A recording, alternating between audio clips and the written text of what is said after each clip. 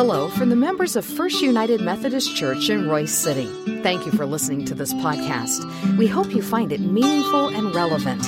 You're invited to join us for worship anytime, and you can learn more about our worship options, location, and small group opportunities by visiting our website, fumcroysecity.org. Today, we hear from our pastor, Reverend Chris Everson. May God bless you as you listen to His word proclaimed.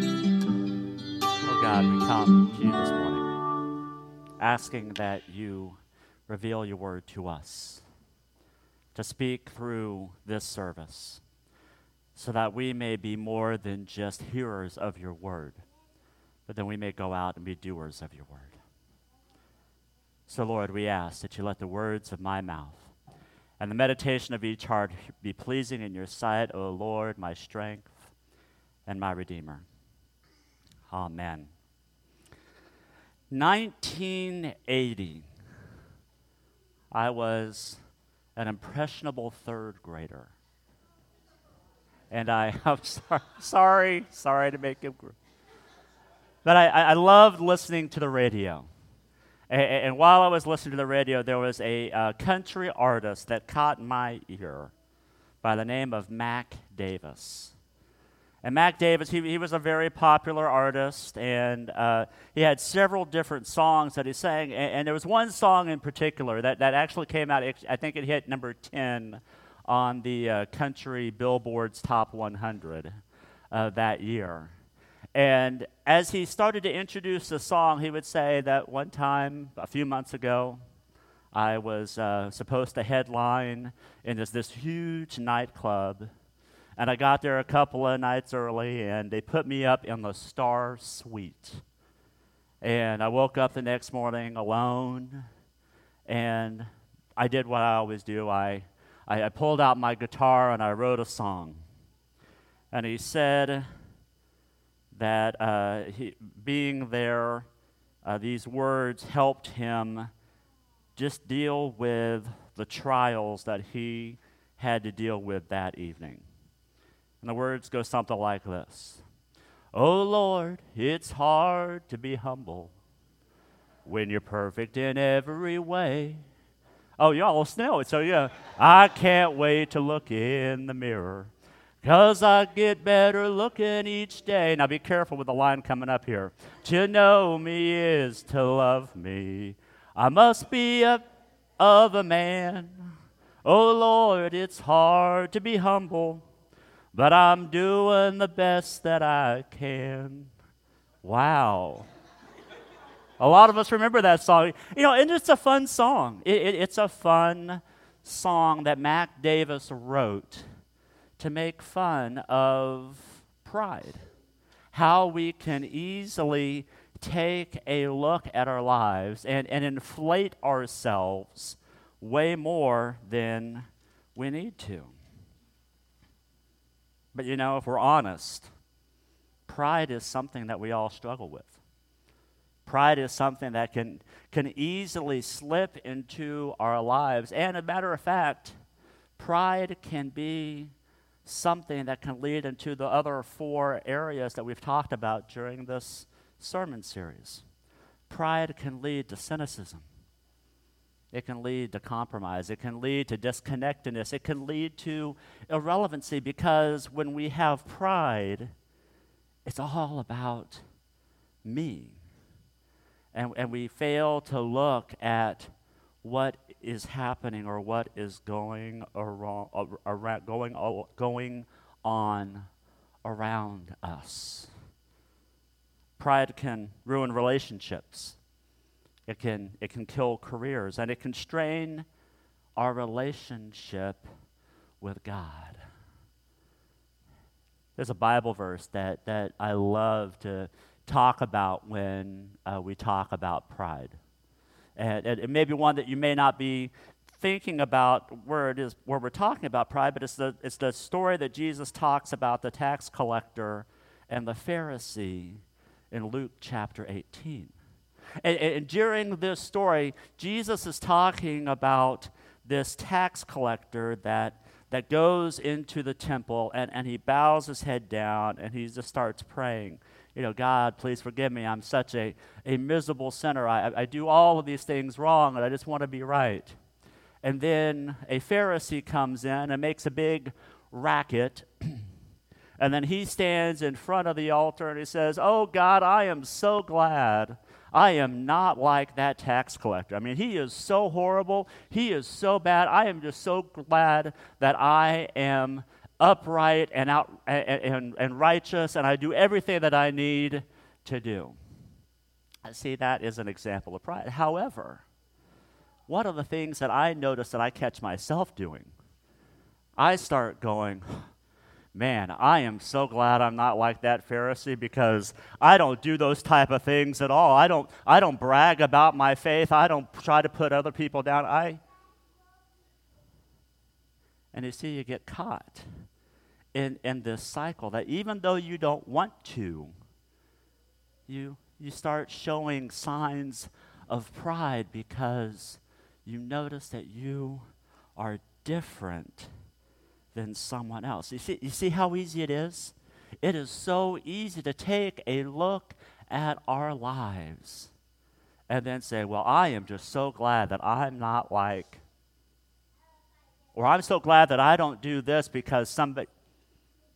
Pride sneaks in and it makes us boost ourselves up and it pushes others down. So how do we battle pride? How do we make sure pride is not something that holds on to us?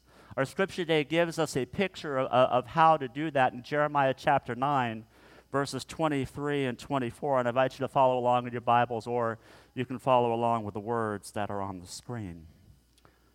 In the book of Jeremiah, he writes, "This is what the Lord says." So this is God speaking. "Let not the wise boast of their wisdom, or the strong boast of their strength, or the rich boast of their riches. But let the one who boast about this, that they have the understanding to know me, that I am the Lord who exercises kindness, justice, and righteousness on earth. For in these I delight, declares the Lord." The word of God for the people of God. Thanks be to God. Wisdom, strength, and riches. See, these are not bad things. It's not bad to be rich. It's not bad to have strength. It's not bad to have all knowledge. These are things that God's given us. But when we take the opportunity to say this is what it's all about being the smartest person in the room. It's all about having the strength to take out people. It's all about having enough money to buy my position. That is where pride comes in and is destructive. When the goal comes, having wisdom, strength, and riches, that leads to pride. That helps destroy who we are inside, and it helps us to forget about the goodness that God has given every single one of us. Jeremiah gives us what we need to be focused on as those who are followers of Christ and those who are followers of God. To know God, to show kindness, to do justice and righteousness. That kind of sounds familiar, doesn't it? Micah 6:8, it echoes that. What does the Lord require of us? To do justice, to love mercy, and to walk humbly with our God. All of these things are ways that we continue to grow in our faith. We may use riches to do good things. We may have wisdom that can answer questions. We may have strength to help protect those who are weak. But that is the end goal. We are missing the point. I was listening to a podcast this past week, and It was a podcast by a former professor of mine, and he was talking about a pastor named Tullian Trevedin. I can't pronounce that last name. I tried to listen, I couldn't. But he was talking about a book that he recently read. See, Pastor Tullian, he was a pastor at a church in Florida, and they merged with a mega church back in 2009. And there were a lot of issues and trials that were happening within this church. And people would get up and walk out in the middle of his sermons. They would sit in the first row, and they would stare daggers at him. There were these little meetings around the church talking about how they could remove the pastor from the church. And it finally came to a head where the church decided to take a vote on whether or not this pastor should stay. This Pastor Tullian should stay the pastor of this church. And it was just eating him on the inside. He was just trying so hard to be faithful. He was trying so hard to do what he felt like God was calling him to do. And then he had a vision or an idea that popped into his head. And that vision was basically saying these words, that Jesus plus nothing equals everything, or Christ plus nothing equals everything.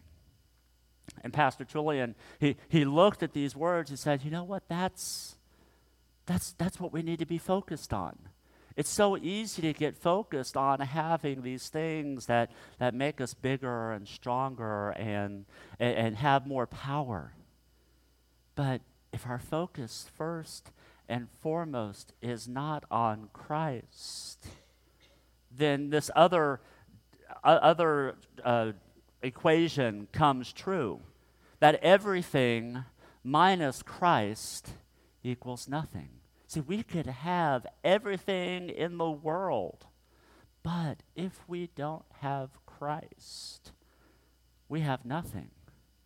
But the fact is that if we hold Christ first and foremost in our lives, we don't have to have anything, because Christ is sufficient for me.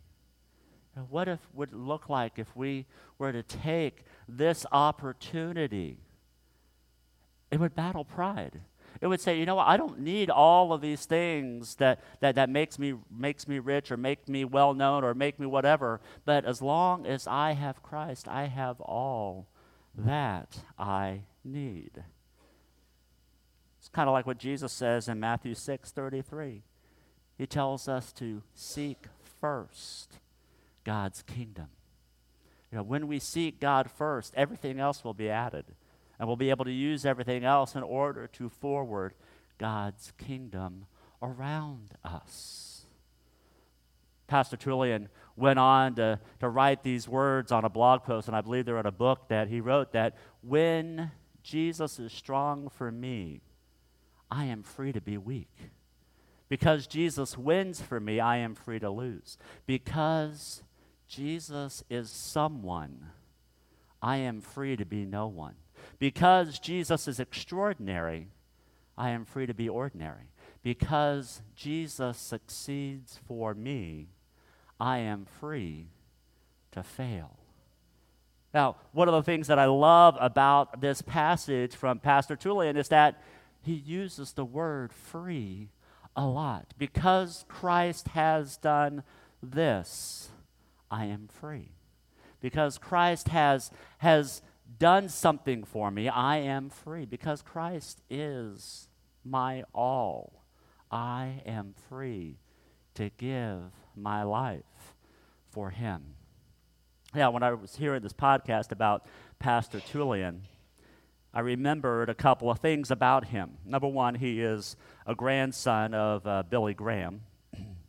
And number two, in 2015, I believe, he stepped down from this big mega church that he was serving because he had an affair. And that destroyed his life. And then he started to work for another organization, and another affair came out about him and knocked him down even lower. And then on his blog recently, there's a letter from his new pastor. I think he attends a Lutheran church somewhere in Florida now. And the pastor says, you know what? I know I've heard all of the stuff about Tullian, and I know that he has had a lot of struggles in his life. But as his pastor now, I have seen a change in him.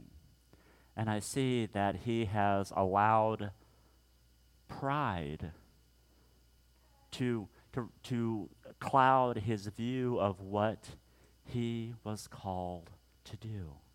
And now he is a part of our church. He is serving humbly, and he is trying to be faithful to his family, faithful to his God, and faithful to his church. You see, it doesn't matter who you are. It doesn't matter what status you have in your life. Pride can come in and trick you to think that while you have it all, if you don't have Christ, you have nothing. That's why we have this table. And that's why we celebrate in the taking of the bread and the pouring of the cup. We celebrate because when we come to this table, we say, I don't have it all together. I mess up. I fail more than I even want to remember. But thanks be to God that he sent Jesus. He sent Jesus to live, to experience life like one of us. He sent Jesus to die on a cross, but he sent Jesus so that he may be raised on the third day, so that we may have life and have life abundantly. So when you come to the table this morning, the invitation is to set aside everything that you think matters. Set aside everything that you feel gives you status, and lift out your hands and say, God, today I need you. You are the one that sustains me. You are the one that gives me strength. And apart from you, I can do nothing. Let us pray. Oh God, you have given us everything and all things. And Lord, sometimes we fail to remember that. And we think that all that we have is because of what we have done. Lord, we repent of that today. And as we come to your table, we lift our hands to you in holy reverence to the love that you have given us, to the sacrifice you have made for us. So God, help us to be joyful. Help us to always rely on you so that we may have life and have life abundantly. And so we pray this in Jesus' name. Amen.